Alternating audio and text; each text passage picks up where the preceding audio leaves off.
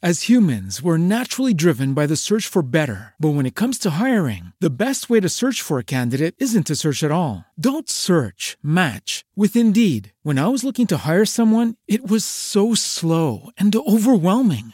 I wish I had used Indeed. If you need to hire, you need Indeed. Indeed is your matching and hiring platform with over 350 million global monthly visitors, according to Indeed data, and a matching engine that helps you find quality candidates fast. Ditch the busy work. Use Indeed for scheduling, screening, and messaging so you can connect with candidates faster. And Indeed doesn't just help you hire faster. 93% of employers agree Indeed delivers the highest quality matches compared to other job sites, according to a recent Indeed survey. And listeners of this show will get a $75 sponsored job credit to get your jobs more visibility at Indeed.com/podcast. That's Indeed.com/podcast. Terms and conditions apply.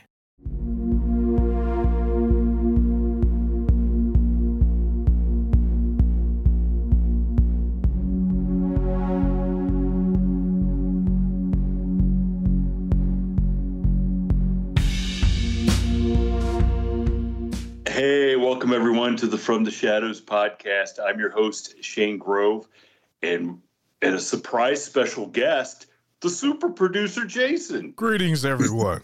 Back in action. Back in action. Yeah, it's tough. You know, our recording schedule sometimes gets a little dicey, and you can't join us because, you know, you have a pretty tough job, and I'm lying completely. You don't. Yeah, I have to do real men's work. Yes. Oh God. Oh gosh. And, yes. To all of our listeners, that's a complete lie from Jason, the producer. So it's a complete lie. But there are times, you know, we kind of touch on it that you're not available when our guests are available. So that's the way it works. So. You know, before we bring our guest on, I do want to remind everybody that if you want to get a hold of us because you got a story or you just want to send us a nice email, which, Jason, we've got a couple nice emails. I don't know if you heard me and the Howler talking about the email that I got about the Canadian lady who was hoping we would crash. Ah, yes. I had to chuckle at that. Yeah. I was producing that episode. Yeah. She was hoping we would crash, not so that we would die, but so the Canadian women up where she was from could they can keep us. Yeah. Keep us as their slave labor or something. I don't know. But it was probably to mow all the yards. It was flattering that somebody thought enough of me and the Howler that they thought it'd be fun to have us as visitors. I'm sure the Howler, he probably started packing his bags too. Oh, jeez. Well, I just want to remind everybody, if you do want to get a hold of us and send us a nice message or complain about something, or if you got I'd rather have an experience. I'd rather if you share a story with us. So, and if you don't want to do that, at least give us a 5-star rating on Apple Podcast. Oh gosh, here goes Jason shilling for ratings. Okay, but you can find us on Facebook at the From the Shadows podcast Facebook page or our forum page, which is After the Shadows. You can find me on Instagram at Shane Grove Author. You can find our From the Shadows podcast Instagram page, or just go to our website, FromTheShadowsPodcast.com. Hit the contact button, and you can send us an email. It comes straight to me. You know, and I want to thank everybody. I don't have the list of all of our new Patreons, but in a couple episodes, I will get that list and thank everybody personally who's decided to come and support us through Patreon and check out some of the cool content that we've been putting up there. An extra. So far, we're doing an extra. Extra Howler and an extra episode every month. Yes. Yeah, every month, and then at a certain level, and then at another level, you get the episodes commercial free, and usually a day early because I just go ahead and put them up so I don't forget to do them the day of.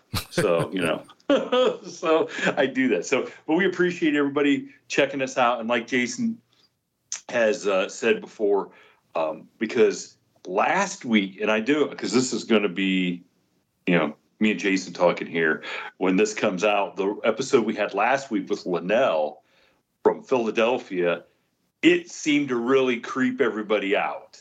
There was some really great paranormal stories, and Linnell was a great guest, and I got tons of messages. So if you're listening to this just because it's a Bigfoot episode, go back and check out last week's episode with Linnell from Philadelphia. And but don't do it in the dark, and don't do it by yourself, because it won't turn out well. You're going to get scared. It'll put the shivers in your livers for sure. Shivers in your livers. But like we told everybody, if you come across an episode you really like, share it with your friends. You know, so there's every place that you listen to an episode, there's a button that you can share it through a text message or on your social media. And that would be awesome, because we love to have new listeners join the old listeners and become a member of the From the Shadows podcast family. So yep. It's kind of cool seeing all the new people here the last couple of weeks. So that is wonderful. I love that. That's more perspectives. That's more ears on the show. And what I like about it is it helps to grow the show, because the way this algorithm is set up, when you share it, it makes the algorithm think that we're real popular and you like it, and it'll introduce to a lot of more people. A lot more people. Is that Jason secretly wants a cologne called Algorithm, so that he can seem like he's more popular? How about that? Like, I use Algorithm. We'd have to tell the judge about that one, right? Oh God, believe me, he doesn't need any more cologne. All right, we're so far. All off. right, okay. let's get down to business. So our guest is somebody from time to time I go and through some of the Facebook Bigfoot pages, and I came across this gentleman's post about an experience he had, and I reached out to him, and we started talking, and he's gracious enough to come on the show and share some really great stories. So, Steve, welcome to the From the Shadows podcast. If you haven't already hung up and said, I'm not hanging out with these guys, but I'm right here, partner. I'm right here. Look, you guys are my kind of people. You hear what I'm saying? Yes, sir. Well, thank you. We appreciate that. Welcome to the show, Steve. Well, I appreciate y'all having me. I really do. Well, Steve, why don't we just get into it? Why don't you kind of set the stage here and tell everybody when you had your experience, and then we'll just kind of go from there. Some of the other things that have happened to you over the years. Sure. Well, I reckon the best way to start this is, I'm out here in Louisiana, and I come out the military out of Fort Polk, Louisiana, back in the early 80s. And I served throughout the 70s and such in the military and the Army. I was a airborne ranger and was first first. And, proud to serve, and I'll tell you what, it was an experience. But go ahead and cut to the chase on it. Basically, I want to say this starting out with, because I think it's important to understand this to kind of give it a little bit of contrast. I never believed in these creatures existed prior to this experience. I'm going to tell you all about. I never thought they existed. I actually laughed at folks that claimed they've seen one. But when you see it yourself, you can't deny what you saw. And you'll understand more what I'm saying about that when I go into this. I was stationed at Fort Polk, Louisiana, back in 1975 in the military. I had a girlfriend that lived outside of Hamden, Arkansas, on a farm, about 10 miles outside there, between there and Ruston, Arkansas. And so on weekends, I'd go up about 4.5 hour drive from Fort Polk. So on weekends, on Friday evenings, when we got off work, I'd head that way, and I'd stay with her and her family on the farm.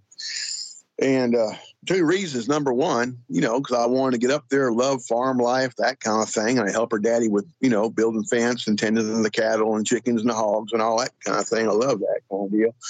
But also because I get off a post. And you're in the military on weekends when you're off, they got what's called detail. And if you're on post and you're off and they need someone for detail, guess who they picking? So I made sure I hightailed it. Yes, sir. I made sure I hightailed it to Arkansas, or anywhere. But every weekend I went up there And the farm was out in the middle of the woods. It was like I am right now. I live out way out in the woods. And like I said earlier, it's 5.5 miles up my back door to the swamps in the next house. Well, it's kind of like where she was set at over there in her farm. They had a little bigger place than I did. They had 250 acres on their farm. And it was settled out there in the middle of nowhere. Well, it was one particular Friday night. I'd gotten in, and her granny cooked for us all the time. Her granny was an amazing cook. Gal was about 70 years old, this old country gal, Pentecostal gal. And I remember her, she had her hair all up in a bun and long dress she'd wear. I mean, that's what her belief was, and that's fine. That's fine. So, but she can cook. And I'm talking about, son, make you want to slap somebody. She was that good. I mean, what? So, it was some grocery. Are you hearing me? So let's be honest before we start. Yeah. The real reason you drove that far every weekend was for cooking. Nothing else. It was for the That's the truth right there. I mean, that gal I was seeing, she was pretty nice, but she couldn't cook like Granny. I'll tell you right now, if I was going after older women, I'd be chasing Granny. You hear me? But I'll tell you what, she was a great cook. And I mean, a country fried chicken. I'm talking about homemade biscuits that you can, I mean, with sausage gravy that just make you want to go ahead and fall out. But in any case, this Friday night we finished eating and we was all hunkered down in a den. When I say all of us, I'm talking about my girlfriend and me, her mom and daddy, and then her 2 brothers. We're in a den and watching TV. Her granny was in the kitchen washing dishes. Now, out back, the back door was in the kitchen, so out there it goes for miles and miles to the woods out there. There's nothing but woods out there. And she screams. Granny screams bloody murder. So all of a sudden we just jump and run to see what's going on, how she is, what's to see about her. And I was the first one there, and I got to the kitchen door, son. I almost cut a flip over her. She was sitting right there in the hind end on the floor in the doorway of the kitchen. And she's pointing at the kitchen window, screaming, I seen it again. And I assumed my military mind, it was an intruder, some fella trying to break in. But her family knew what it was, because evidently it'd been around before a couple of times, hence why she said she's seen it again. But no one let me in on it yet. I assume it was an intruder. Her daddy, my girlfriend's daddy yells, grab a gun. He had gun racks down the hallway. So we all armed up, grabbed weapons, went out the back door. My girlfriend and her mama stayed with Granny to go ahead and tend to her because she was pretty shook up. And I remember this like it was yesterday. One thing, is just when you have a traumatic experience, you tend to remember those things, details like it happened yesterday. It don't matter if it happened 55, 65 years ago. I know during my career in law enforcement, when I would deal with people and talk to them about situations and traumatic experiences, they remember details years later. I mean, it's just the way the mind works. So I remember this so well, and these things really made an impact on my life. So I remember the details. I mean, even though it's been, 47 years ago. In any case, we ran out the back door armed. I remember me and her daddy went to the left. Her brothers went to the right. Like I said, the girls stayed inside to tend to Granny. Went out there. It was 9:30 at night, but it was a very bright moon. Now, if you understand, you've seen bright moons before where it's so bright outside, it's like daylight. Literally like daylight. You can see across the pasture, across the fields, real bright. You can make out details and everything. Like it's almost sunlight, just a little bit dimmer. Yep. That's the kind of night this was. And so I want that understanding right there. We can see things. I can see the cattle clear across the pasture.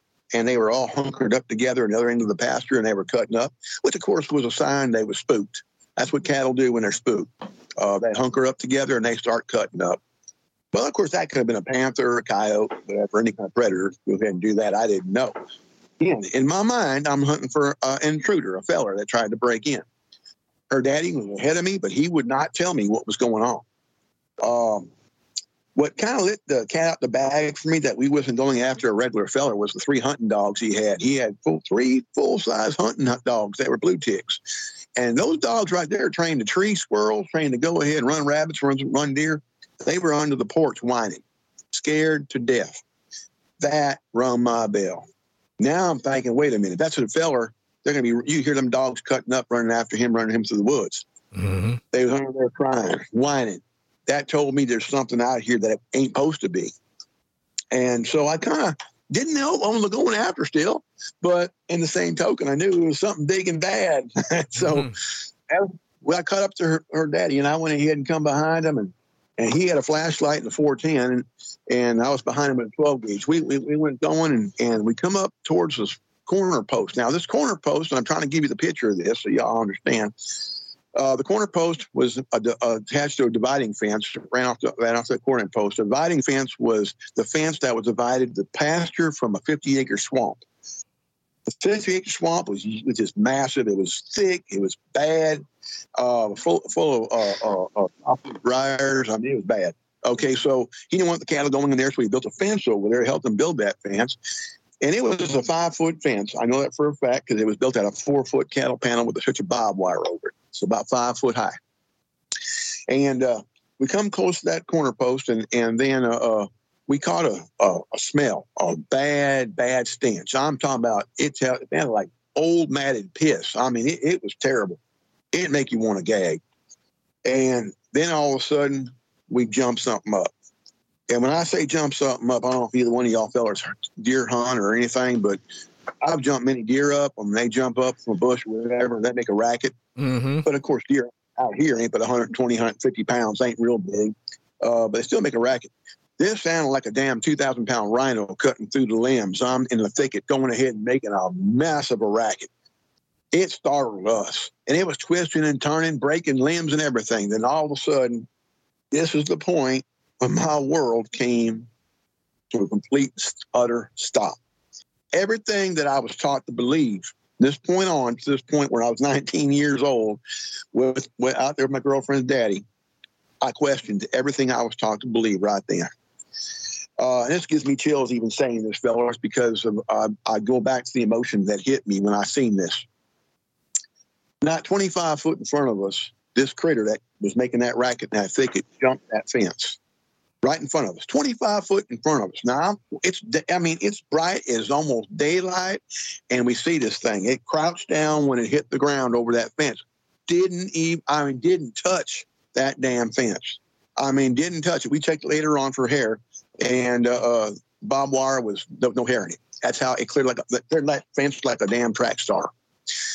It's crouched down, and then it stood up. And when it stood up, we saw the size and mass of this thing. 25 foot from us, and 25 feet ain't a whole lot of distance I'm telling you about from you and something like this. This thing stood up about 8 foot tall, at least 8 foot tall, had to have been every bit of 700 pounds, and was covered in long, dark, stringy hair. And it was side now, it was flank of us. When I say flank, it landed sideways to us. So we didn't see its face straight on. I seen its profile of its face, but I seen its body well enough. It was straight up like a man. It was massive. The muscle structure in this thing was unbelievable. It's like looking at Lou Ferrigno, who played the Incredible Hulk. If you can imagine him about 3 foot taller, about 400 pounds heavier, covered in hair, you got what I'm looking at right now.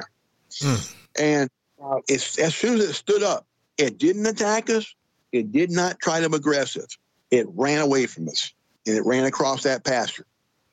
So I'm thinking, in my mind, is going 100 miles an hour trying to figure out what this thing is. Same time, I'm thinking, it must be scared of us as much as we scared of it. Because I was froze, son. I was froze. Now, this thing runs across the pasture. We watch it run like a man. Didn't fall to all fours at any time. It ran like a track star. Long stride, arm swing was unbelievable as it ran away from us. We watched this thing run. It was no bear. I'm going to tell you right now. When I started talking about this wasn't very, very recently. I started talking about this. I kept it inside me for over 40 years. But as far as I've been asked by some people, was it a bear? No, it was no bear. I've seen many bear. I've seen grizzlies. I've seen black bear. We call sugar bears out here, about 4 or 5 foot tall. But I've seen all kind of bears. There's some definite differences between a bear structure, body structure, and this creature. Number one, a bear has some sort of a snout. This creature, its profile, had a human face, human nose. Okay. No snout. Number 2, a bear's got sloped shoulders. This thing had broad, massive shoulders, like a bodybuilder.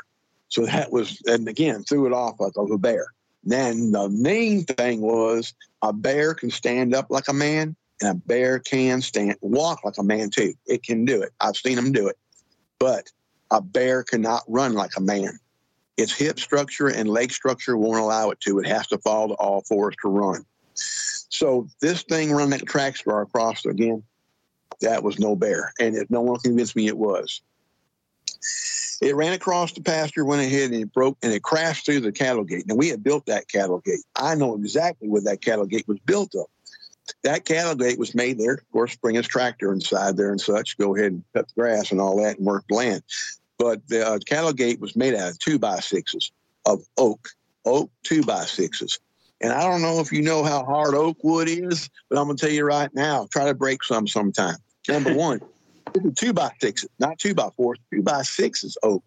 Wow. You go ahead and take a 2x6 of oak wood, try to break that. Number 1, it's heavy. And number 2, you can be working on it for a while trying to break it, I promise you. This thing crashed through that and splintered it. We didn't know that till the next morning. We pulled a recon and went and looked, but from what we saw as it ran through there, and when it broke through that and crashed through that cattle gate, trust me, we was not going to chase it. There was no way. But as soon as it crashed through that cattle gate, it went ahead and it roared. And it'll roar out that I've never heard in my life. And I've heard all kind of critters in these woods roar. I've never heard that roar since, except for one other time on a recording, and I'll tell you that in a little bit.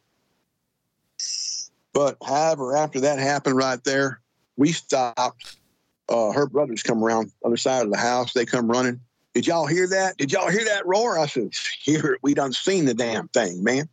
And so they said, you seen it? I said, yes, we seen it. Well, her daddy was shook up. He was shook up bad, and I had to calm him down. He said, oh, man, we don't know what to do. It's coming around here all the time. I don't know what to do. I don't know what to do, how to protect my family. I don't know what to do. And he was really falling apart. Now, this fella here is 40-something years old. I'm a 19-year-old soldier, okay? And I'm trying to hold my composure together, too. This is not something I was trained for in Fort Benning, Georgia Ranger School to go ahead and handle. I'm able to handle all. So I'm trying to figure out in my mind, what the hell did we just see? Mm-hmm. What is that? Well, so it comes around here every once in a while, and it peeks in the window at Granny and everything else. It's never tried to break in the house as far as ramming on the house or beating on something or going ahead and breaking the windows. It never tried to attack anybody. It just comes around. I reckon it's curious. That was the thought process on that. Well, as things kind of calmed down, her tallest brother was 6'4", so we got him to stand underneath the kitchen window for scale, because the house was up on pilings because they weren't too far from the river, and evidently every once in a while it floods, so they had it jacked up, and had him raise his hand up. And being 6'4", stretching his arm up, he can probably reach his fingertips about almost 7 foot in the air. And with that, he still could barely touch the bottom rim of that kitchen window. So that told us right there that whoever looked in that window had to been at least 8 foot tall or taller. You know, it was consistent with something that tall. So we calmed down a bit, talked about it, went to the house. By that point in time, Granny was calmed down a little bit, and I sat down with her. And I said, Granny, I said, look, I said, I ain't trying to go ahead and upset you. I said, by no means. But I'm just trying to understand what we just seen. She goes, you seen it? I said, yes, ma'am, we seen it. Now, we didn't see his face real good because it was flank of us. And we saw his profile. I didn't see his face straight on. I seen his body real well. I said, however, you seen his face good when looking in the window? She goes, I've seen his face really good a few different times in the past, too. I said, okay, if you don't mind me asking you, what did his face look like? She said it looked like a huge man's face. However, she said it was no man. And it had hair around its face, but no hair on its face, big nose, big mouth, and big red glowing eyes. Now, fellas, I'm going to tell you right now, I'm not doubting. I never doubted Granny. I didn't doubt her a bit. This is an old Pentecostal woman. I've known how the Pentecostals are. They straight to the book, huh? Mm-hmm. So, I wasn't doubting her. However, red glowing eyes kind of threw me for a loop. That's vampire type stuff, right? So I didn't doubt her, but I said, okay, well, she saw that, and that's what she saw. I never saw its face, so I couldn't, but I'm just saying what she said. Now, the next day, we didn't sleep that night. I think you realize that. So that coffee pot stayed going all night long. But anyway, next morning, we decided to pull a recon. We went out there in the daylight and looked around. We went back from the starting point. This thing's jumped the fence and checked, like I said, checked the barbed wire in that fence that jumped and didn't find any hair in it at all. We found footprints across pasture. Huge. They were huge. Now, I'm talking about I can put almost both my feet end to end together, okay, toe to heel, and dang near fit in that footprint. Not quite. My toes was hanging over, but I'm talking about my feet. So I'd say 18, 19 inches long was and about 6 inches wide was that footprint. They were huge. This thing was massive. And then, so as we went down towards the cattle gate, examined it, and it was tore up. I mean, it was splintered. And there was hair in the barbed wire there. We found hair, mats of hair in there. Of course, this is back in 75. Understand, fellas, this is long before cell phones, long before computers or anything else. So we didn't have none of that back then. So we just did. I reckon it didn't dawn on us to keep the hair. I wish today I would have known computers are out now and DNA and all kind of stuff, but we didn't have that back then. So we didn't see any purpose of it. At least I didn't, and I don't know if they kept it or not, but I didn't. But I wish to God I did grab a whole handful of that and kept it. I wish I would have. Stupid me. But anyway, that's hindsight. Then as we followed the tracks, it went on through, and it went, like I said, the swamp was full of both sides of that pasture was swamp. And it went through it was thick sawtooth briars. I'm talking about they was thick. And if you know what sawtooth briars are, them briars and them thorns on them things is about 3 or 4 inches long. We call them, wait a minute, military, because when you going through there on recons and such and maneuvers and they grab a hold of your leg and such, they say, wait a minute, you ain't going. Yeah. Yeah, and I'll tell you what, and they stick you too. So even through all our combat fatigues. But in any case, in our TA-50. But so we didn't bother to go any further from that. And we sat down, and her daddy asked me, he said, look, I appreciate if you wouldn't talk about this. This is a small community, and back then Camden was a very small town. I don't know how big Camden is now. This is back in 75. Back then it was a very small community.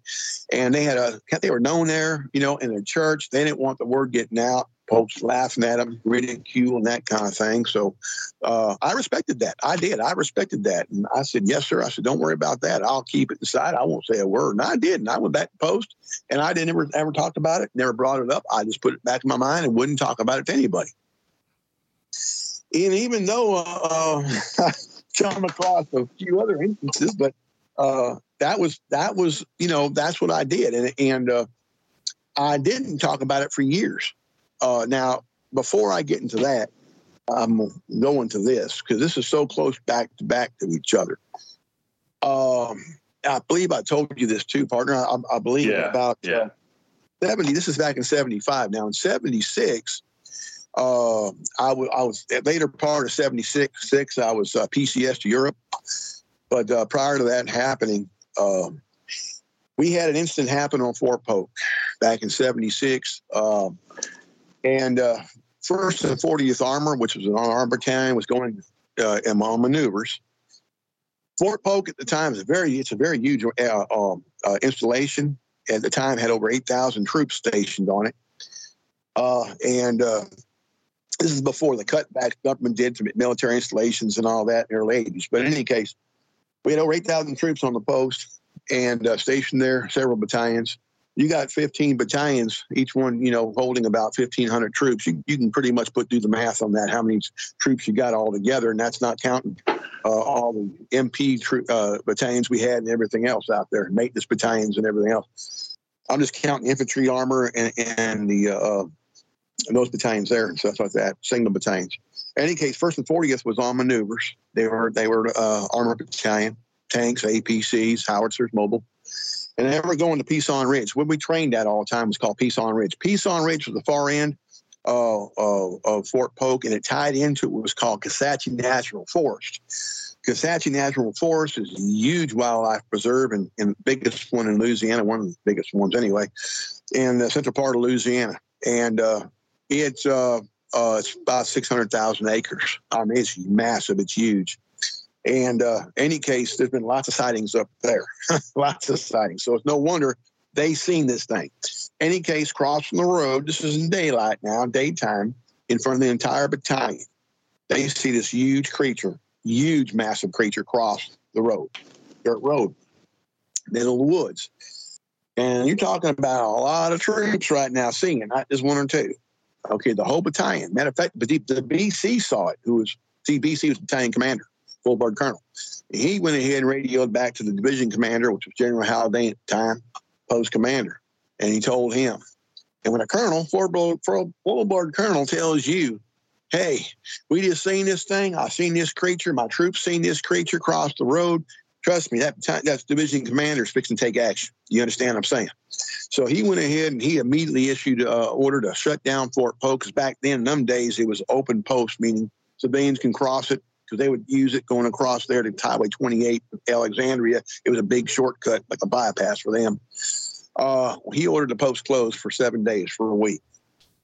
When that happened there, he deployed all units, had to go out there to Fort Polk, all through the woods, Fort Polk, Peace Ridge, and everything. We had to go out there. I mean, we weren't shoulder to shoulder, but it was one battalion over here, one battalion over here, one battalion over here. We were spread everywhere and looking for this thing. We had a lot of woods to cover.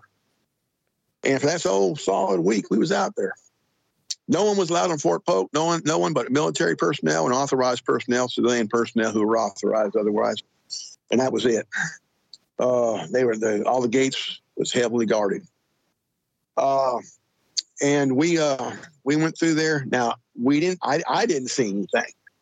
And no one in my battalion saw anything. However, we heard that other battalions did see something. We heard a crash. We heard some noise. We went over, investigated it, found some deuce and a halves that were turned over and crushed. And a deuce and a half military truck is a big old transport truck. And these things they both were upside down and crushed. So whatever did that had to be some kind of a beast. I'm going to tell you right now. But we didn't see it. Like I said, we did not see it. But we heard it was captured. Now, that was in the grapevine. Was it true? Don't know. I can't say. And I'm the kind of person, if I don't know for a fact, I ain't going to say it. I'm just going to give you the idea that I don't know. And that's it. If I know it, I'm going to tell you I know. If I don't, I'm not going to say it. And I'm just that way, So, and that's his gospel. I ain't going to say it. But in any case, so we were, after the week was over with, we were all brought to Honor Field, which was across Highway 10 from Fort Polk, and we were put over there by the division commander, the whole division. And we were over there, and he came out there, and he pretty much put it out to us. We ain't supposed to talk about it. We ain't supposed to do this. No word.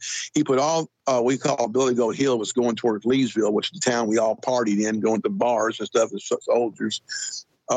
He put all Billy Goat Hill off limits. We couldn't go there for a long time because he didn't want none of the troops going ahead and letting Captain bag that something was seen over there. So that's why that was done. We talked amongst ourselves about it, but that's all we could do. But I heard that so many times before on different missions I've been on, stuff, TDY missions, that, you can't talk about it. You can't talk about this, can't talk about that. Got to sign Faro documents and everything else. I mean, I've been through all that so many times, I was used to it, But in any case, so that was an instance right there where I just, here's two things back to back. One I've seen in Arkansas, and one I heard, but I didn't see, but seen the result of what it did at Fort Polk. So, and both within a year of each other. That really kind of caught me. Oh, man, look, what's going on? I didn't believe in these creatures. And now all of a sudden, now my whole world's upside down, and I have no choice but to believe in them. So I knew something was existing. Now, let me throw this out in the mix real quick. I told you I didn't talk about this for years. And I didn't. I kept it inside me. I didn't tell my wife, didn't tell my sons for years. No one knew about it. One day, my wife's uncle, well, of course, I got married in 84 when I came out of the military, stayed here in Louisiana, went ahead and we live right here. We are right now and out here in the woods. my wife's uncle, his name was Lewis Gale, good feller. We became best friends and best hunting buddies. So we hunted together all the time. We was going squirrel hunting and deer hunting, hog hunting, everything out in the woods. And we did for years. Well, one particular day, I decided, well, you know what? We've hunted around here, hunted there, I said, Uncle Lewis, I said, we got to go out there to Anacoca Swamp. And which is, it's not too far from here, but it's a pretty hard terrain up there. A lot of hills. A lot of hollers and stuff. Mm-hmm. And I knew he's 75 years old. I figured he probably wouldn't want to go because it's hard terrain. So I asked him, I said, you want to go? And he said, no, I ain't going there. You can go if you want, but I ain't going. I said, I figured it's too hard for you, Uncle Lewis. He said, no, ain't that. He said, I ain't going there because I've seen something there before and I ain't never going back. And I said, well, he got my curiosity up and said that. So I said, what'd you see? He said, I don't want to talk about it. I said, Uncle Lewis, I said, I understand. I said, but you got my curiosity up. Because when he said that, you know what it did to me? It jogged my memory about what I seen in Arkansas. Okay, so that's why I was kind of persistent on why I wanted him to hear what he had to say. He said, son, if I tell you what I seen up there, you're not going to want to hunt with me no more. And he said, and you're going to tell my niece, your wife, that I'm crazy. I'm a crazy old man. I said, no, sir, I won't do that. I said, honestly, I'm right here. I'm all ears. He said, you won't believe me? I said, Uncle Lewis, trust me when I say I'll believe you. He said, all right. Well, he opened up. He told me back in the 50s, him and a friend of his, who I know very, very well, named Milton Hickenbottom, lived across the road.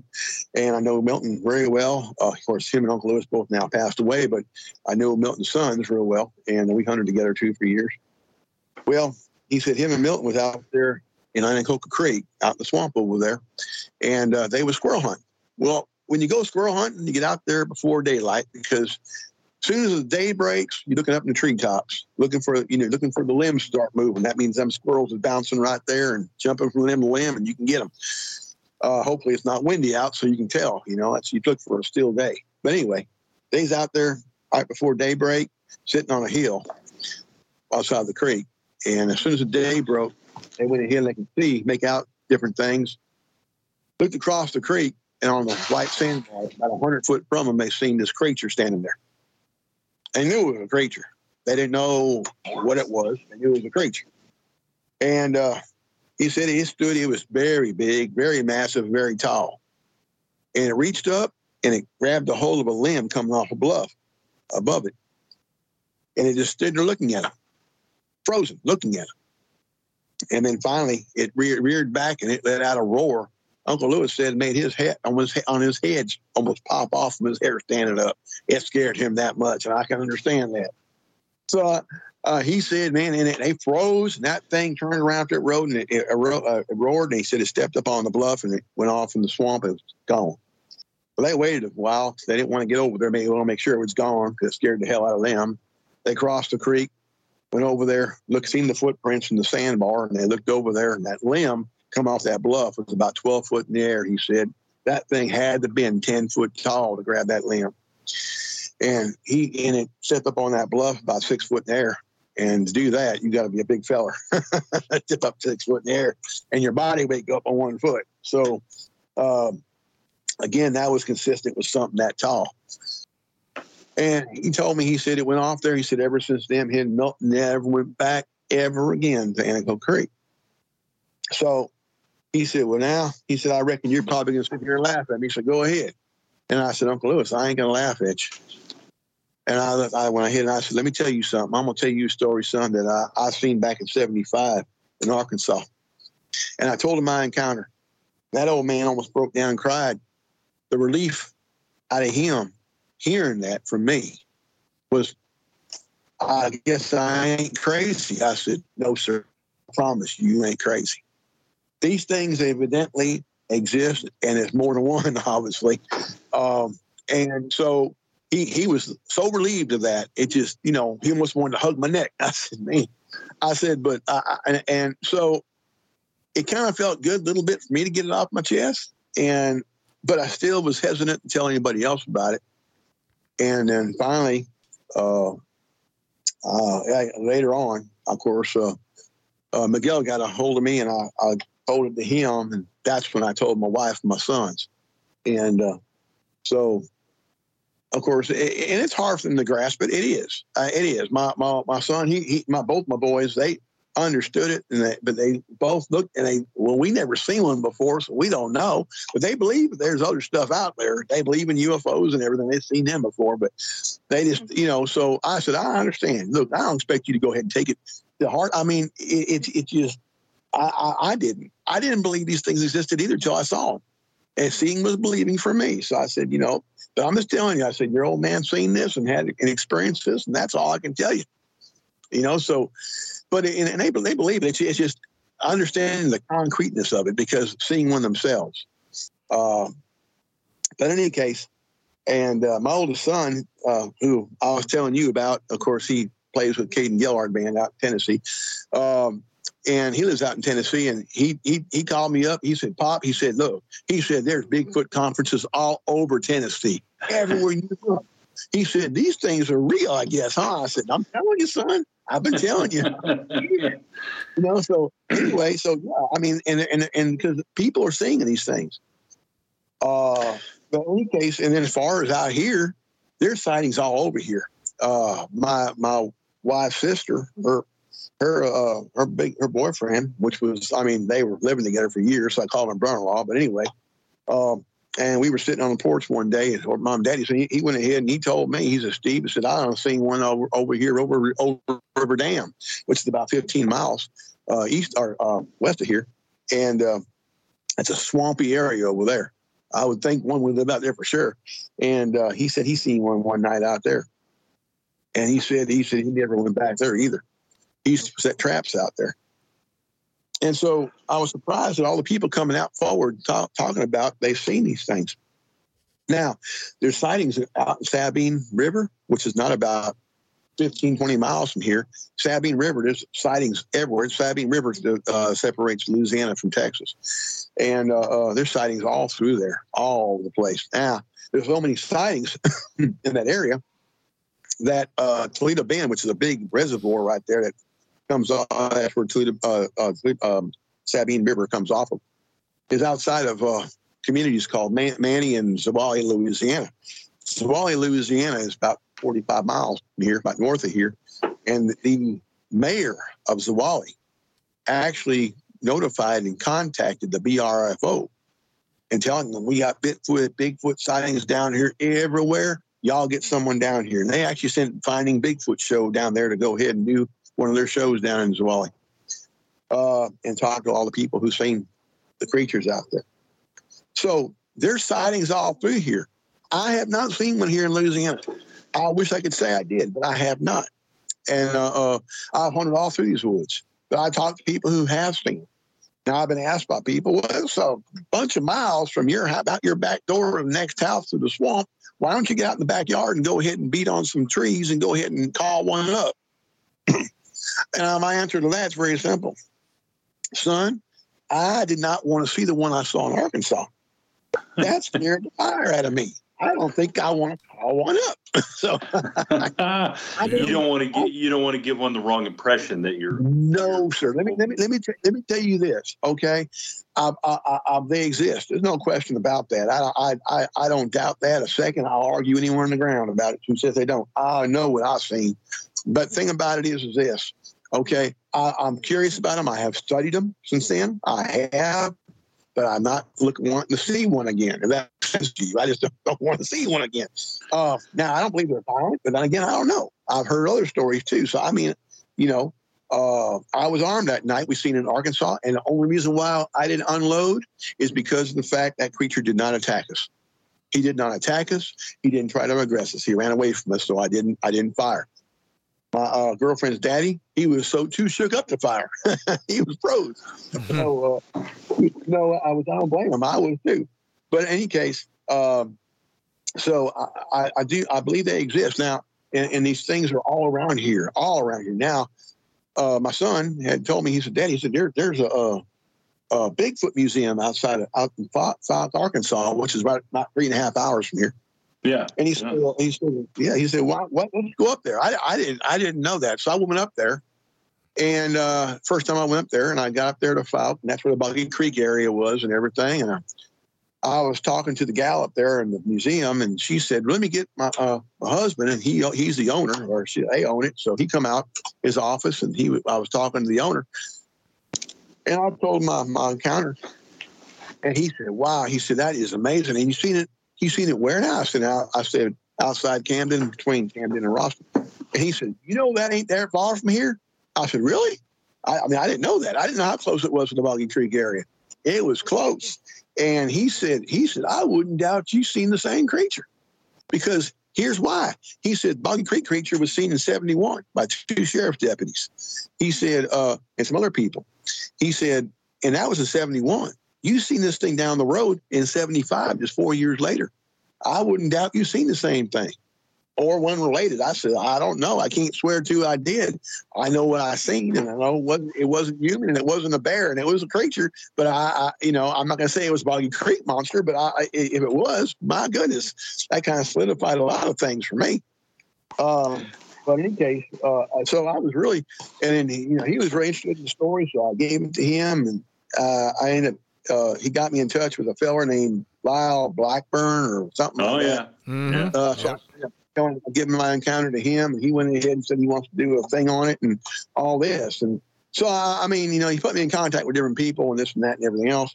But I mean, I learned a lot. I didn't realize Camden was that close to Fouke. So that really opened my eyes to that. But in any case, so that whole thing of do Bigfoot creatures exist? There's not a question in my mind. I know. I saw what I saw, and it's when I was telling you also, when I PCS'd over to Europe, and I was stationed over out in Germany. I was Ansbach 1st Division. We went to in Germany in the military, and let me enlighten you about this. In the military, the German government doesn't allow the American military to build installations like Fort Bragg, Fort Benning, Fort Pope, Fort Lewis over on the German soil. You can't do that. So they use old French barracks, World War II barracks, okay, for the American military to use and house in. And I was at what's called McNair Kaserne outside of Frankfurt. And I was stationed over there. In any case, so the old French barracks are quads. Alpha, Bravo, Charlie, Delta Company is what they are. World War II. Hitler used them and all that kind of thing back in World War II and all that kind of stuff when he had control of Germany. So in any case, while I was over there, I cross-trained also as a unit police, which is kind of like MP. And we carried M16s, 45s, everything fully armed, patrolling throughout the area of Frankfurt and Perch and all the areas around there, Offenbach. And we were making rounds, and they took me underground, to about 2 levels down below the caserne, which I didn't know existed.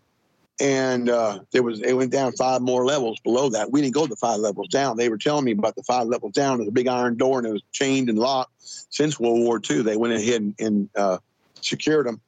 And he said, they were telling me, the colonel was telling me, he said, look, he said, back during World War II, Hitler had all kind of underground bases and motor pools and all kind of underground tunnels connecting Frankfurt, Wiesbaden, Offenbach, Ansbach, Hohenfeld, everything, all under Germany was by channels and tunnels and everything else and transport areas underneath the ground. That way he can transport items, weapons, what have you, out of view of topside. And he did that. Everywhere he took over, every country he took over, he did the same thing. Underground, he bored these underground things and transports. And he told me, he said, even in Antarctica. When Hitler had his base over in Antarctica, he did the same thing. He underground channels and tunnels and underground bases over there during World War II. And this is I'm being told this now, not last year or 5 years ago, 1976. Okay, this is a long time ago, a lifetime ago. I'm being told this by a full-bird colonel. And so, and he was telling me about, and I said, man, it just opened my eyes. My goodness. Now, we didn't know about Antarctica back then. Antarctica didn't become a deal till about 10 years ago. This is 46 years ago, and before Antarctica, no one thought about Antarctica except for an ice cube. That was it. Mm-hmm.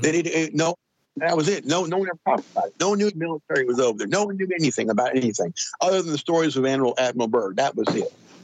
Which were kept tight for a long time. In any case, so learned a lot. But in any case, that kind of enlightened me in a lot of things, and kind of looking.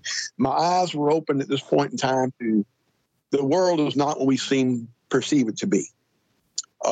It's not. There's a lot of things here we don't know and understand now. When I came out the military, I got married to my wife in '84. I started my career in law enforcement, and during my career, I went ahead and I had actually took reports from a few people who've seen these creatures, these Bigfoot creatures, and of course they were nervous talking to a law enforcement officer. Well, he probably ain't gonna believe me, anything on drugs, something like that. And I would assure them, calm down. Trust me when I say I believe you. Now, I wouldn't tell them why. I didn't tell them about my encounter. I wasn't ready to talk about it then. But I would assure them I believe every word they're saying. I knew these things were real. I knew things exist. I knew that for a fact.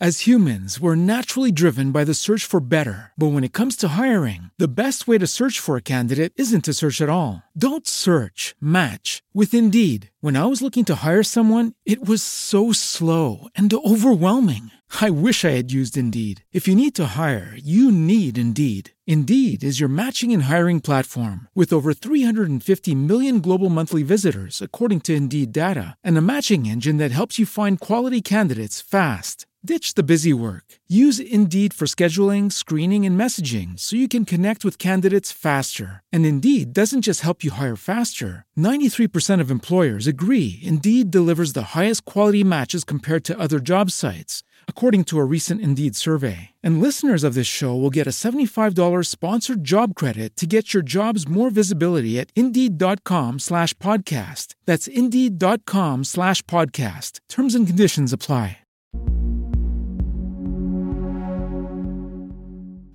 My whole world changed from that point there. I started studying these. I wanted to know more about these creatures. Didn't want to see one again, but I wanted to study about them.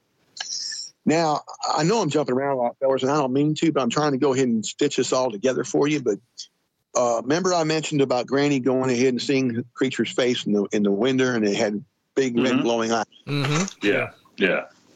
Years ago, I was watching Discovery Channel, and it was show about undersea, deep sea exploration and such. And they had sent a micro sub down there about 10, 12,000 feet down in the ocean.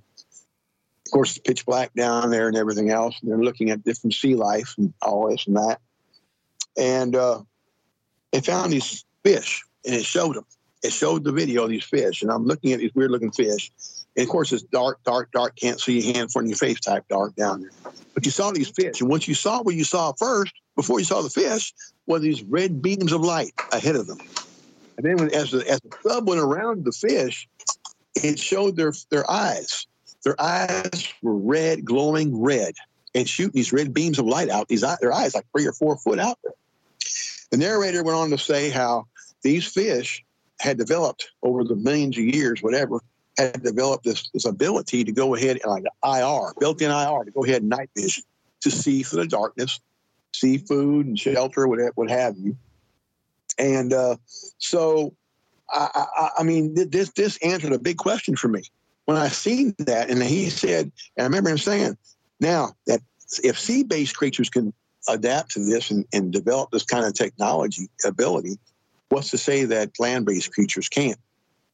And that kind of answered the question to be what Granny saw, why these things had red glowing eyes. As I continued to put the pieces of the puzzle together, I figured out these things have some kind of night vision, built-in IR. They can see in the darkness. Evidently, they can see in the darkness. Well, then you take that along with, I believe they're part human. Now, I can't say 50% or 40% or 30%. I believe they're part human and they're part animal, evidently, obviously. But when you take an animal and you take a human being, and you combine the two together, you got the perfect creature, the perfect thing. Why is it perfect? Because humans, well, we're human. We can't run as fast as a deer. We can't run as fast as a bobcat. We don't have the cunning, okay, in the survival type of ability of an animal, okay? We don't have that sixth sense. We don't have that, okay? But when you can you imagine taking a human being and combining that human being, okay, with his human intel, along with the speed of an animal, like a deer or a bobcat or a panther, where he can run 40 miles an hour, where he can go ahead and naturally camo in the woods, where he can go ahead and have the human intel plus the animal instinct, you got the perfect creature. And that kind of answers the question of why these creatures aren't being seen as much as people think they should be.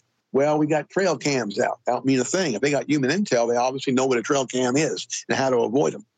Okay, and if they have human intel and sixth sense combined with the animal sixth sense, they can tell when a human's coming before a human knows they're there. And on top of that, like I was telling you the other day when we were talking, I promise you, I guarantee you, they're out there in the woods. They're seeing us before we're seeing them. They're seeing us a lot more than we're seeing them. Okay, because they're out there in the wood line. And you know, as a avid deer hunter and squirrel hunter and hog hunter and everything, I can tell you this: when I go out there in the woods and I hunt, and you're looking for, you know, sign, deer sign here and there and everywhere else, but you're looking for movement. We can't sense anything without movement. Human beings, we can't sense it. If you got a critter out there in the wood line, and he's blended into the wood line, you can't tell he's there unless he does what? Moves. He moves. Yep. Breaks. So I'll tell you this. Being ex-military, I can tell you this. Okay, the military's version of camo is nothing more than breaking up your form and blending into your surroundings. That's exactly what true camo is. And if you do that, that's what animals do that naturally. A deer will stand there and freeze. And a squirrel will freeze. Animals will freeze in place, and we can't see them unless they move. I promise you, how many people who claim they've seen these creatures moving and walking or whatever, or behind a tree looking back and forth, how many times they've missed them because the creature's been standing still looking at them and they never saw it. So that's something, food for thought right there. Next time they go traveling through the woods, well, I don't see one. Well, I'm not going in the woods now that you said. That you said that. Well, I'm going to say this. I mean, you get out there in the woods and you're driving through the woods or walking through the woods, whatever. Okay, you say, "Well, I don't see one," but what you can't say, he doesn't see you, and he's not watching you right there. You don't know. You see, so that's the whole thing. When they call him the hide and seek champion in the world, they ain't no kid. Now, okay, so I studied these things and talked to different people and everything else. And now once I came out with my story, I went ahead and started getting more comfortable, you know, and really looking into it. I live in an area that they're seen all the time. I just haven't seen one out here yet. Like I said, I don't want to really see one. I have no interest in seeing another one. I just like studying about it. But I do know they exist. There's no question. And so I hope that right there, I know I jumped around a lot. I apologize for that. I just tried to go ahead and stitch these things together from 1975 to 2022, trying to get, you know, everything in the middle. But there was another encounter I had. It wasn't really an encounter. It was an experience. I think I told you about this. I'm not sure. It wasn't dealing with the Bigfoot. But in 76, right before I got PCS to Europe, I went on TDY missions a lot. The military's full of acronyms. We got all kind of good things. PCS, Permanent Training Station, ETS, Inter Service. We got TDY, Temporary Duty Status. I mean, it's just that full of them. I went TDY a lot. That just means you're going on a mission. Okay, going on a mission, TDY. I went on a lot of those. Me and 4 other fellas were given orders to go on a TDY mission over to Fort Bliss, Texas in 1976. I reported over there, and we were briefed on mission, given a skeleton coordinates, and the skeleton coordinates is nothing more than just giving you a basic area of where you're going because you're following a chase vehicle. You can never lose sight of that chase vehicle. You have to go ahead, and if you do lose sight of that chase field for any reason, that's why you're given the skeleton coordinates. You're to meet them at a perimeter coordinates right there. Our skeleton coordinates gave us an basically a brief overview of approximately 27 miles south of Pagosa Springs, Colorado. We didn't know anything else other than that. We had no idea what we were doing. We were driving 5-ton sealed load vehicles, transport vehicles. Following this, it was a chase vehicle. Chase vehicle was a military sedan. However, it was manned by 2 suits. We called them civilians. Evidently, these guys, what were they? CIA, CID, FBI, have no clue, don't know to this day. Never found out, never know. They had a high security clearance, higher than ours. We had a high clearance. They had a way higher clearance than ours. So we followed them. Again, we had sealed load. We went ahead and followed them from Fort Bliss, which Fort Bliss, Texas is right there on the border of El Paso, Texas. It's right there. I'm sorry. On the border of New Mexico, right outside of El Paso. And so we followed them. It was about 6.5, 7-hour drive. I remember that. We come out in the middle of the desert. We took these desert roads. I'm talking about we didn't see towns. We didn't see nothing for miles and miles and miles. Nothing but dirt roads and desert, mesas and mountains. We finally come out in the middle of nowhere, the desert. Now, there was some mesas out there and some mountains. I can't tell you if there's a town other side of that mesa. I can't tell you. We couldn't see the other side of that mesa. But what we could see, desert, mesas, and mountains. That was it. No houses, no buildings, except for we come up following this chase vehicle to a guard shack in the middle of the desert. That struck me as very unusual. No buildings anywhere else. Nothing. Just a guard shack. About 20 foot, that guard shack was a white stub, about 6 foot white stub. The guard, this is what's really got me strange, struck me strange. Come out of that guard shack was a lieutenant. Now, you don't see officers as guards. That's your NCOs and EMs and that kind of thing, like corporals or PFCs, privates, buck sergeants, that kind of thing, E5s. You don't see lieutenants as guards. This was really unusual. And if you ever do hear something like that, it's because there's something highly classified that they're in charge of. They're not trusting to any, to a NCO. So he comes out there, guides the first truck over to the white stub, bumper to the white stub. Next truck goes bumper to the bumper, bumper to bumper, bumper to bumper. So if you get the idea, all trucks are bumper to bumper now, compressed together. All of us, our soldiers are ordered out of the vehicles, ordered to the other side of the guard shack at parade rest, facing opposite direction. And facing parade rest and stand there for a long period of time in that 120 degree heat and starts combat fatigue is not comfortable, fellas. You get chaff real easy, real quick, and you're sweating like a dog because those starch fatigues don't breathe. And we stood there at parade rest. That's right. What they did is a parade rest. And if they do you at attention over there, then you're going to fall out because your main arteries to your knees will lock up and you'll go ahead and fall right out. So they put you at parade rest. In any case, after about an hour, standing at parade rest, facing opposite direction, curiosity got the best of me. And I had to take a peek back. And I took a real fast glance back and turned back around because I didn't want to get caught. What I seen, the vehicles were gone. Evidently, it was an elevator system of some kind that the vehicles were put on, which made sense why they were bumper to bumper. And they went down, and they were unloaded down there, evidently. I looked down there when I took that little peek, and all I seen was like a basic maintenance facility. I didn't get but a couple second look.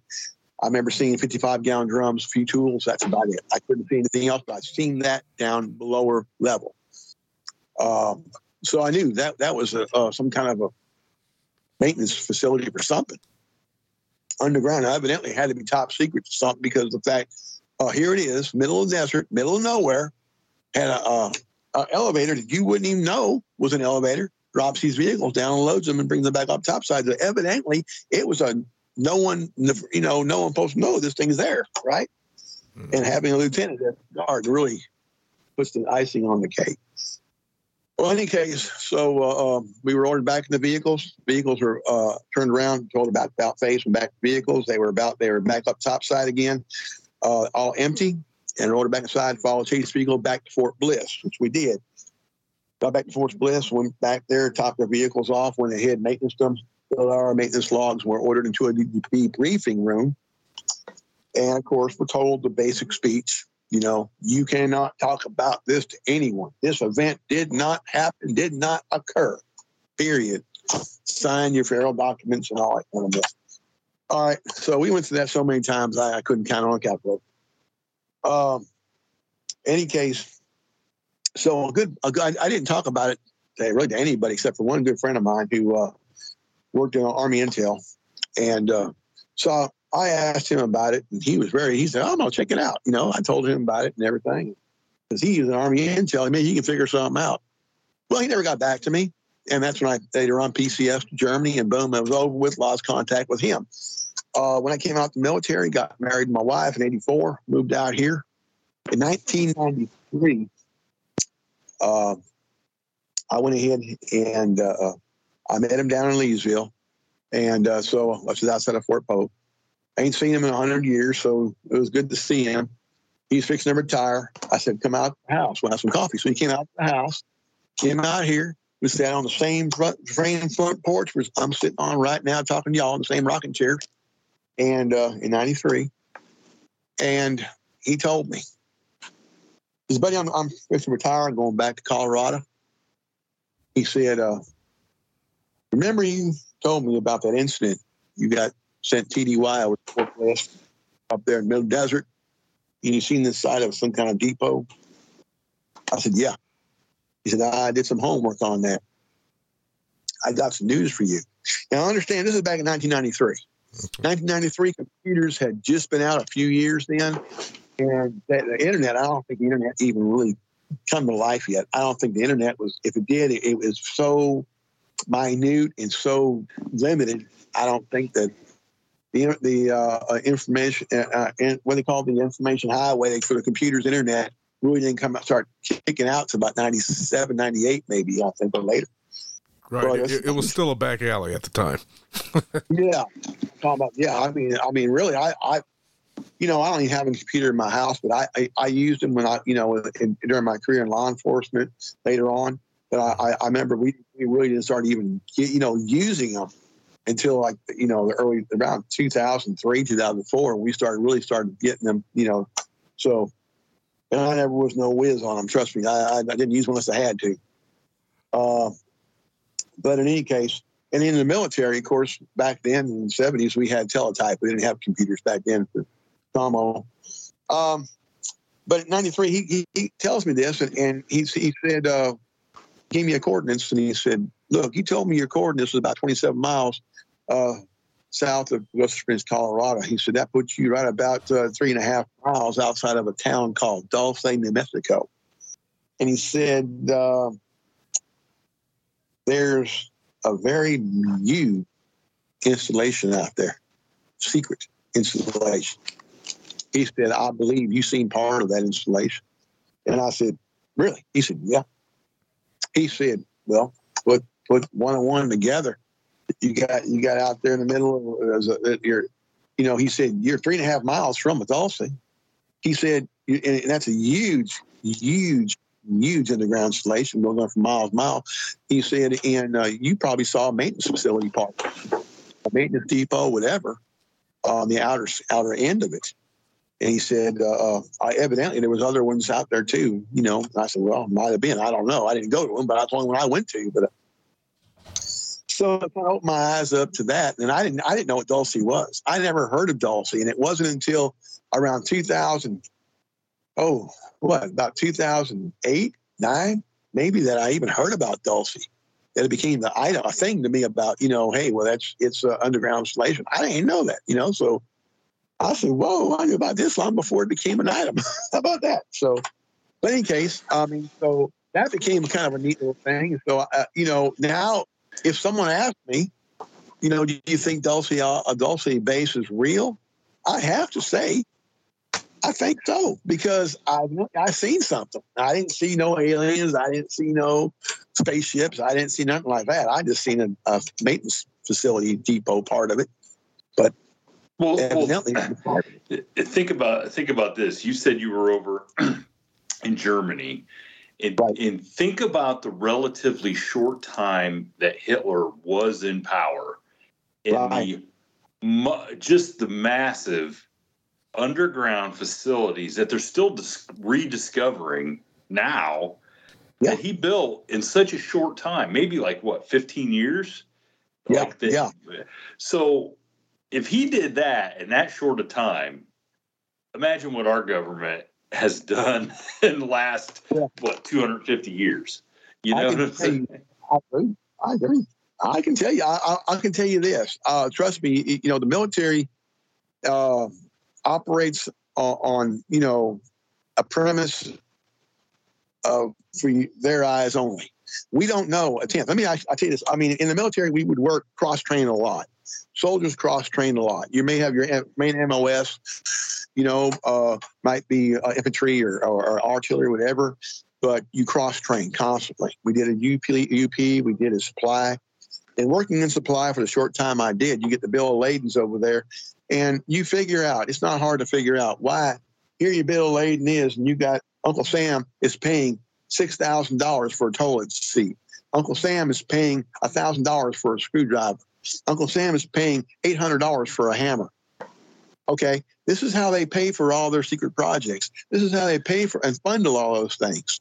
Okay, through a skunk work. This is how they do that, and kind of like no one questions it.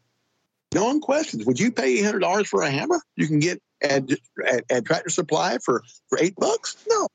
But what I'm saying is, this is how you pay for this stuff. Now, when I was in Germany, the colonel I mentioned to you that took me around, Colonel Peterson, he was an amazing guy. One of the best. You don't find full-blood colonels as down to earth as he was. Most of them walk around like they got a corn cob up their ass. Hey, Troop, get over here and do this. So this guy was down to earth. Maybe because he only had a year left to retire. Maybe that was it. I don't know. But we had an NCO meeting when he came from the Pentagon to take over our battalion in Germany as our BC. And NCO meeting, we all sat around there, getting to know him and everything, getting to know us, or seeing how laid back he was. So one of the NCOs decides to go ahead and by the way, NCO just means a soldier that's E5 or above, buck sergeant or above. Okay. A non-commissioned officer or whatever. Is that what this is? Non-commissioned officer, exactly. Yeah. So anyway, so we're sitting around there talking to him. One of the NCOs says, "Hey, Colonel," he says, "you worked in the Pentagon for all them years." He said, "What you know about UFOs? They real?" And I remember him looking at us, and he said, everyone got quiet because they want, everyone got quiet. They didn't know if he was going to go ahead and answer the question or go ahead and jump down the throat, right? But he said, "Let me tell you something." He said, "Gentlemen," he said, "what goes on in the Pentagon doesn't need Pentagon walls." And he said, "As far as do UFOs exist, do alien life forms exist?" He said, "I'm going to answer it like this." He said, "As soon as you ask me that question, the little voice in the back of your mind answered for you. And whatever that said, believe that." And we all looked at each other, and we all looked at each other. Well, my mind said it's true. And the other guy, my mind said it's true. All of them. Our mind said it's true. Looked at us and said, "Believe what your mind said." So what he was trying to tell us, without going ahead and unwrapping the package, was yes, they are real. They are true. They do exist. Which always we know that. Tic Tac video sightings. Yeah. It goes on. We're finding that out. We're seeing things all the time, and it's my my mother. I don't know if I told you this or not. I can't remember. But my mother, when I was growing up, was a big believer in alien life forms, and she believed she was abducted by aliens. And my grandmother too, both believed it. And up to the day both of them passed away, they believed they were abducted. Why did they believe that? What happened that made them There's several events that occurred. I grew up in Southern California. I grew up outside of Canoga Park, California, back in the 50s and the 60s. And so my mother, she died when I was 13 years old. But I remember her, the morning time, she'd come to me and she'd tell me, she goes, Steve, they took me again last night. They got me again last night. And,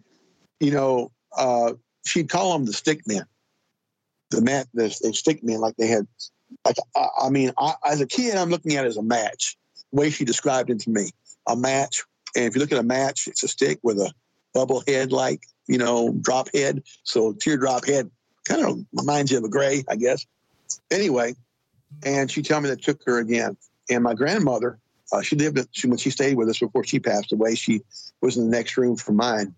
And every night she'd scream. Just, they're coming to get me again. They're coming to get me again. And my mom would get up and run in there. My dad didn't believe it. My dad thought, he didn't believe nothing. He was down to earth type. Just didn't believe anything went in front of his face. And, but I had seen several things. We had come home one night. This is back in like 67 in town. And we parked in front of the house. It was dusk. It wasn't dark. It was dusk. And everyone's outside on the city block looking up over our house.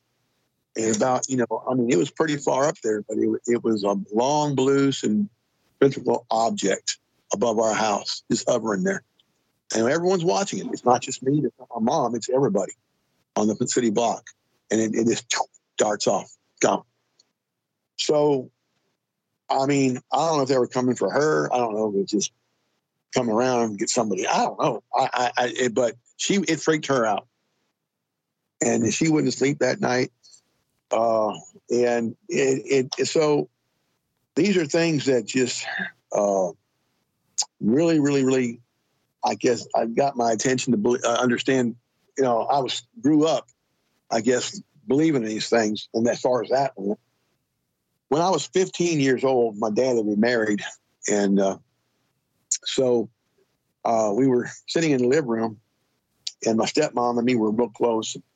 And my aunt and uncle were missionaries in Nome, Alaska. They had come down to visit from Nome. And we were sitting there on a kitchen table. And they were telling my folks about at nighttime, some nights, these big white birds, they're about 4 foot tall, and walk inside their rooms at the foot of their bed. And neither one of them, my aunt or uncle, either one of them can move. They were frozen.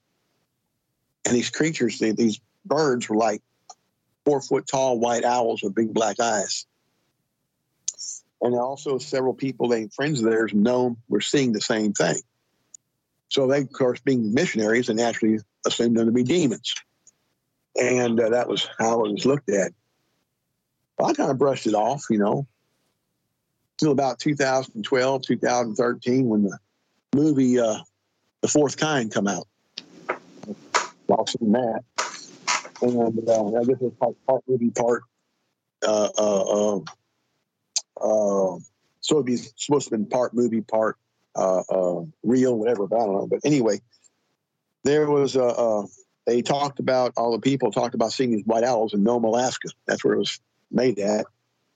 Seeing these white owls walk in their room with black eyes. And when they got put under hypnosis, they come to find out that it wasn't white owls. It actually was gray aliens that was coming in the room and abducting them.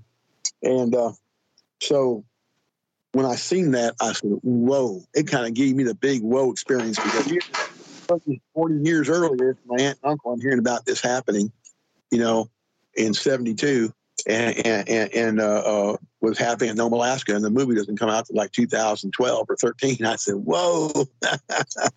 So when people ask me, you think that's real? I say, yeah. I heard 40 years ago it was real. From actual. So it kind of enlightened me to a lot of things on that. And I kind of, but all through my life, just different instances. And I was telling you when we talked the other day, I'm 65 years old, look back at my life, and all life is to me is an accumulation of memories and experiences. And as we share them with each other, we share with, hey, what we seen, what we experienced, and our memories. And that's what I'm doing right now, to sharing with y'all memories and experiences I've experienced, I've seen. It just, man, look, I open my eyes to the fact what we see in this world is not just what exists. There's a lot more to it. There's a lot more going on here. I mean, y'all have heard of what Skinwalker Ranch and all that, I'm sure. Oh, yeah. And, what's going on over there. And I'm and so it's, of course, I've never been there before, and I don't think I want to go. But anyway, I'm just saying. But there's a lot of things going on, and we just have to go ahead and, understand. Walk is this, here by the grace of God, go I. That's how we have to live our life, because every day something new is popping up, and we see these things. So that's pretty much my experiences right there, what I've seen and what I've gone through, what I've done. It just, hey, do I believe Bigfoot creatures exist? Yes, I do. There's not a doubt in my mind. Like I said before, I'd argue anyone on the ground if they say they don't. But yet, the night before I seen it, I'd argue with you if you said you saw one. But I just changed my life. I've seen it. Seeing is believing for me. And that's all I can tell you on that. I just Steve, I've taken, I take notes while guests talk a little bit, and I still I have to go back to how hungry you made me at the beginning of this, talking about how good a cook Granny was. Southern food, yeah, buddy. I have that stuff because if it was maybe that Bigfoot was like, hey, look, Granny's a cook. Maybe she'll leave something I can reach in and snag. I honestly, and we laughed about it, but I'm serious. No, I'm serious. He came around. He got that smell of that cooking. He said he been inviting me in now. I wouldn't doubt it, because that fried chicken, son. Oh my goodness, and what she can do. And when she made green beans and snap peas and all that, she would just go ahead, and it was just amazing. It just, oh my goodness. So, if the way we think, that these are part human, part animal, if they're smelling, if this creature's smelling that, it's just like the rest of us. You're talking about it and made me hungry. And you're hungry, yeah. He's probably like, gosh, lady, just leave me a chicken leg on the window or something. Yeah, that's it. Hey, but and you're right. You're right. You're right. I never really thought about it in that angle, but you're exactly right. Thinking about it now, I wouldn't. That's why he came around and peeking in the window at her, in the kitchen. Yeah. I'm not proclaiming anything, but I'm like, look, I'm kind of thinking like Bigfoot a little bit. That's probably not out of the realm of possibility that, he's smelling the food and like, man, I want some of this stuff, but now did you so when so you're standing there and you guys are all seeing this, right? Were you like a little upset at all with that they hadn't clued you in on what was happening? I was. Matter of fact, me and him had a talk the next morning when we were fixing to pull that recon out there. And I asked him, I said, look, I said, why didn't you give me a heads up what we were going after? I'm assuming it's an intruder. A fellow trying to bring, I did not know what we were going. I didn't have a clue. If I'd have known what I was going after, maybe it had gone ahead and, I've been prepared, at least halfway prepared to see, understand what I was looking at. And he said, well, would you come out the house if I told you what it was we're going after? And I said, yeah. I said, I would have. I had been cautious, but I would have. But it made sense then once I came outside and them dogs was under the house whining. Made a lot of sense. They were scared too. And of course the cattle, while they were acting like we were. So evidently the animals all knew there was something that ain't supposed to be. But I asked him that, and he apologized, and I said, well, it's all good. I said, but man, look, I wish I had a heads up, because they all knew. They wouldn't tell me. And I guess he wanted to have all the help he could. So I reckon I'd done the same thing. I guess, I don't know, but I still, that really, it kind of got to me, because I don't know. This thing appeared when it jumped over that fence. I have no idea what I'm looking at. My mind is trying to figure out what I'm looking at. All right. And when he stood up, my mind froze, man. I said, what in the hell is this? So, yeah, I mean, yeah. Now, did they ever say that, had they ever gone out in that same way after the thing before, or was that the first time they had gone out there and tried to confront it? That I really can't answer that question. I don't know. I mean, I don't want to say yes, they didn't, or they did and they did. I don't. But I assume they probably have, because it's been around a few times before, obviously. But I don't know if they went out looking for it. I don't know if this was the first time they did when I was there, because they had the extra manpower, or they had before in the past. He never really came out and said. All I know is what Granny said, it's come around a few times before. He told me it come around a few times before. But, they never tried to break in the house as far as beating on the walls or breaking windows or something like that. So evidently, because it wasn't of a violent nature, they figured it was just curious. They didn't know what it was. They had no idea what it was. And then I'm assuming that's why they had not shot at it either. Yeah.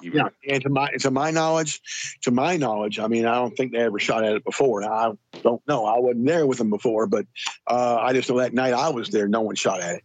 I didn't, and he was too froze to go ahead and shoot. So, and I'm kind of glad too, because that 410 against that big old thing, if he'd have pissed it off, we'd have been dead. It tore us up. So it'd have been just like that scene in Blazing Saddles when Gene Wilder's telling Cleavon Little, well, what are you doing? I'm taking my gun. No, you'll just make him mad. You'll just make Mongo mad. That's it. Make Mongo mad. You're right. That's exactly it. I mean, what's he going to do? So I was glad he didn't shoot. He was like I said, too froze to shoot. I wasn't going to shoot because I was trained, hey, man, he runs away, let him go. And he didn't try to aggress me. He ran away. So evidently he was as scared of me as I was of him. So I wasn't about to go ahead and fire, because I'm thinking if I do shoot, he decided to turn around, and it pisses him off. That ain't no good, So. And I wanted to ask you about the Fort Polk thing. Now, were you tempted? So you've seen one. When the word comes out that another creature was seen, that it's legit. There's something out there. You're not on a wild goose chase. Yeah. Were you tempted, to tell your buddies, I know this is real because I've seen one, or you just kept your mouth shut? I was very tempted. Let me tell you something. I almost did, but I didn't. I never talked about it. I didn't bring it out. I remember specifically wanting to go ahead and tell them guys, but I knew if I said something, no, I'm not going to do it. So I kept it inside, didn't say it. I just went along with the status quo.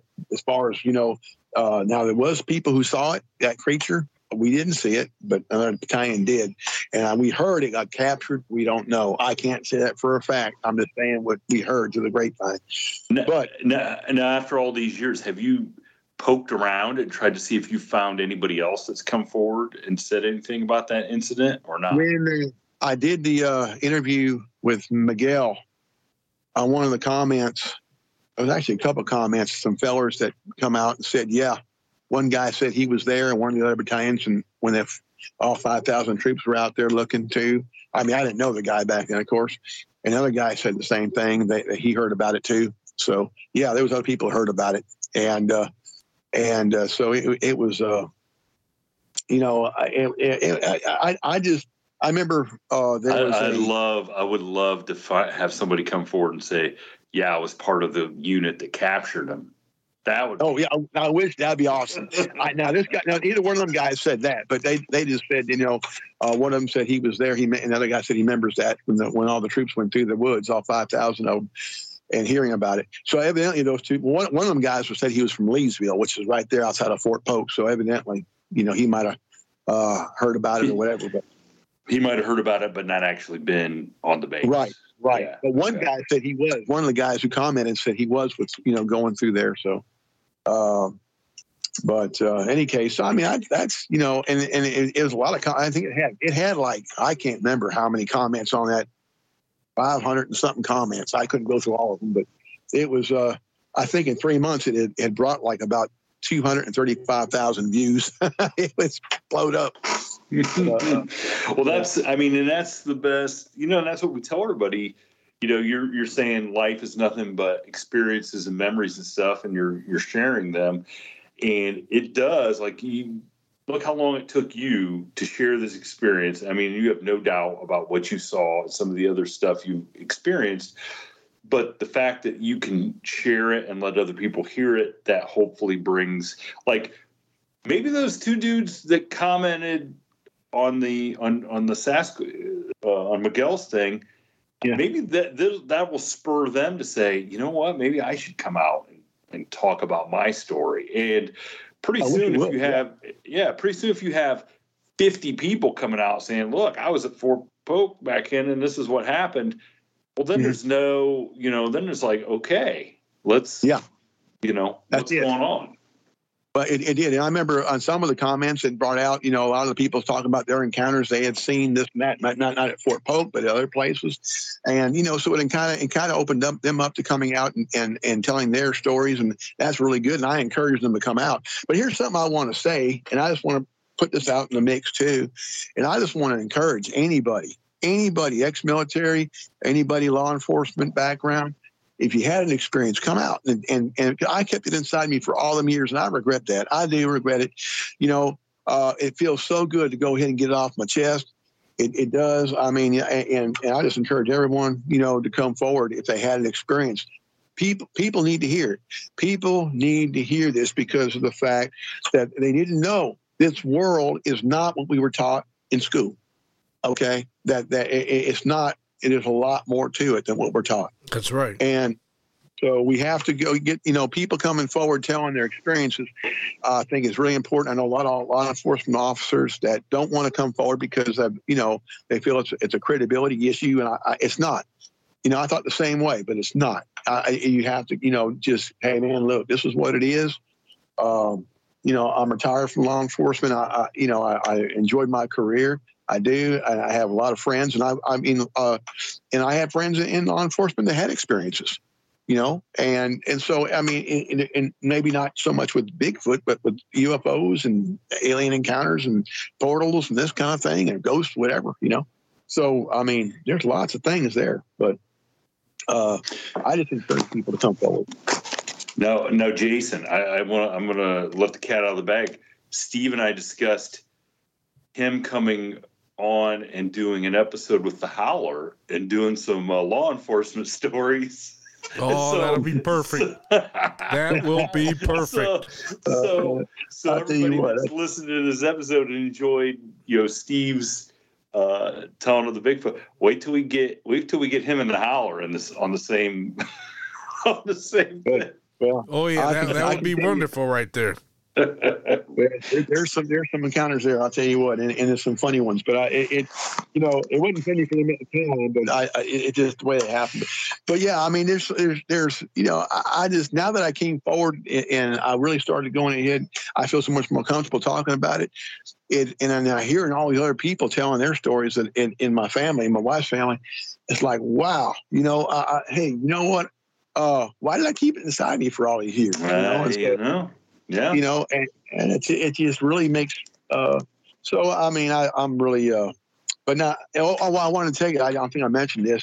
When I did go down to Falk, Arkansas, I found the Falk and talk to the owner of that Bigfoot museum over there.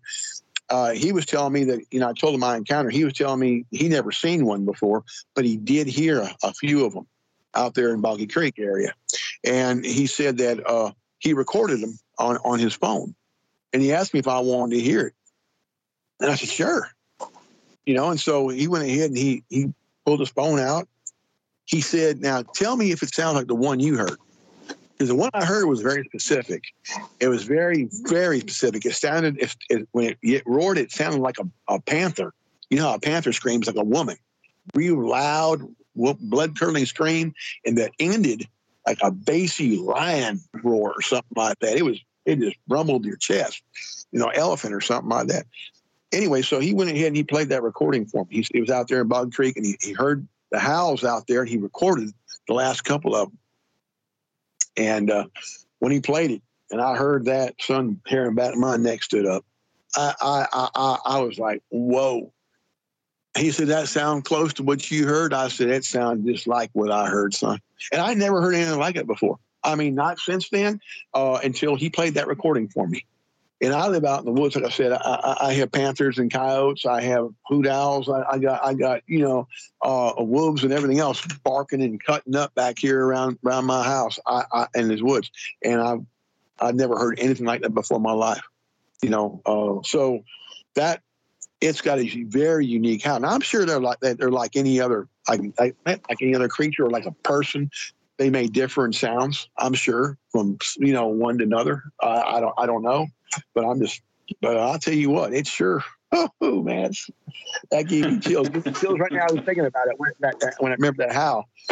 And matter of fact, it bothered me so much when he asked me if I wanted to record it on my phone from his phone. I said, no, sir, I don't. I don't want. It gave me too many chills. I didn't want to hear it again. Wow, that's how much it bothered me. Well, Steve, I'm glad I came across. I'm glad I came across your post, and we got to talk and joined us because this was great. I mean, I wasn't expecting the last couple parts of that. I hadn't heard that, Jason. So I was as surprised as you were about the secret installation and the other stuff.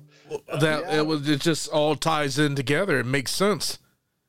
Well, I mean, really it's like I said, all experiences I've been through, in the military, it just, at the time, I really didn't think about it because back then in the 70s, no one knew about Dulce.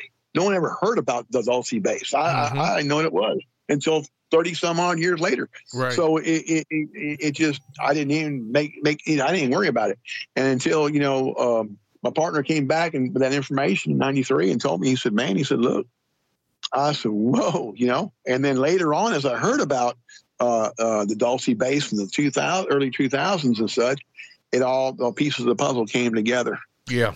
And when you hear about something years before it becomes a public knowledge, it kind of concretes it in. Oh, yeah. Yeah, just like the underground railway system that they use in the desert, from the desert to the ocean out west to, I think it goes to, it's underneath the airport in Colorado. Oh. And people were, years before while they were building that, people used to complain about these booms that were coming from the earth, and it was like rattling things in their house. They were wondering, was it seismic activity? But we got this base that's being made, that was being, blown out the tunnels and everything. So it ended up being that. They found out about a decade later, because nobody would talk about it at the time. It was top secret. I'll tell you what. Yeah, I mean, there's so many things like that. Exactly. Yeah. Underground. Who knows what's underground? I know. We have exactly. no idea. So, and I wanted to make a point before we jump off here. I thought, I know how they fund all this stuff other than an $800 hammer and a $2,000 toilet. It's them for the last 15 or 20 years telling you that the post office is losing money. Because we're not losing, we ain't lost a dime. Yeah. So when they tell you that the post office lost $8 million or $8 billion, now you know where the money's going. Yeah, they're losing it. I wish I would find it. There you go. Well, if you look at the past, you predict the future. Basically, if you look at the past, governments of the world control the masses by what? Propaganda, today known as media. Absolutely. Today known as media. Absolutely. How you control the masses. And Hitler controlled his masses by that.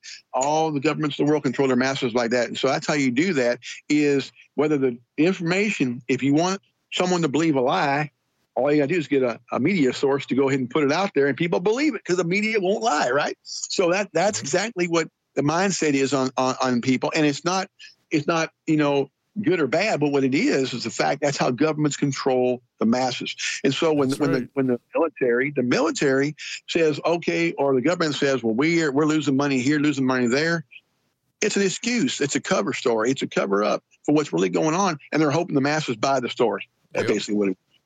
You're right. Well, on that note, Steve, I want to thank you for coming on with us and sharing these experiences. And like I said, I hope we get some response, and that maybe somebody else knows some more details about that Fort Polk episode. That would be awesome. Yeah, I mean, yeah, that'd be awesome. Yeah, and thanks, Steve, for coming on. I wanted to say that this has just been like hanging on every word. This has been one of the best reaccounts of sightings that I've ever heard.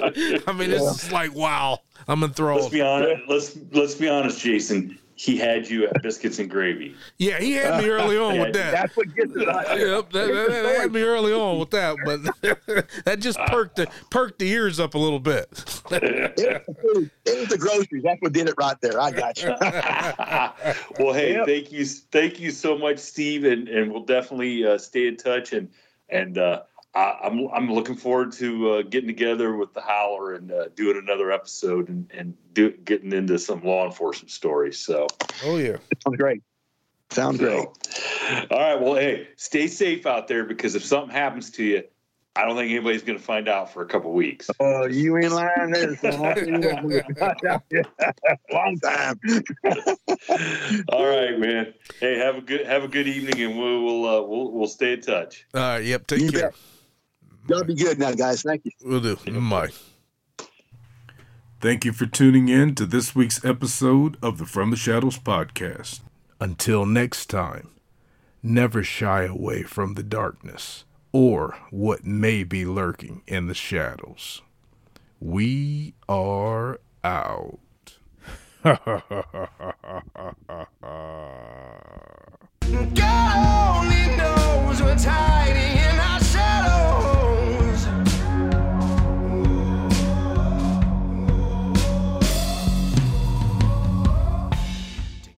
As humans, we're naturally driven by the search for better. But when it comes to hiring, the best way to search for a candidate isn't to search at all. Don't search, match with Indeed. When I was looking to hire someone, it was so slow and overwhelming. I wish I had used Indeed. If you need to hire, you need Indeed. Indeed is your matching and hiring platform with over 350 million global monthly visitors, according to Indeed data, and a matching engine that helps you find quality candidates fast. Ditch the busy work. Use Indeed for scheduling, screening, and messaging so you can connect with candidates faster. And Indeed doesn't just help you hire faster. 93% of employers agree Indeed delivers the highest quality matches compared to other job sites, according to a recent Indeed survey. And listeners of this show will get a $75 sponsored job credit to get your jobs more visibility at Indeed.com/podcast. That's Indeed.com/podcast. Terms and conditions apply.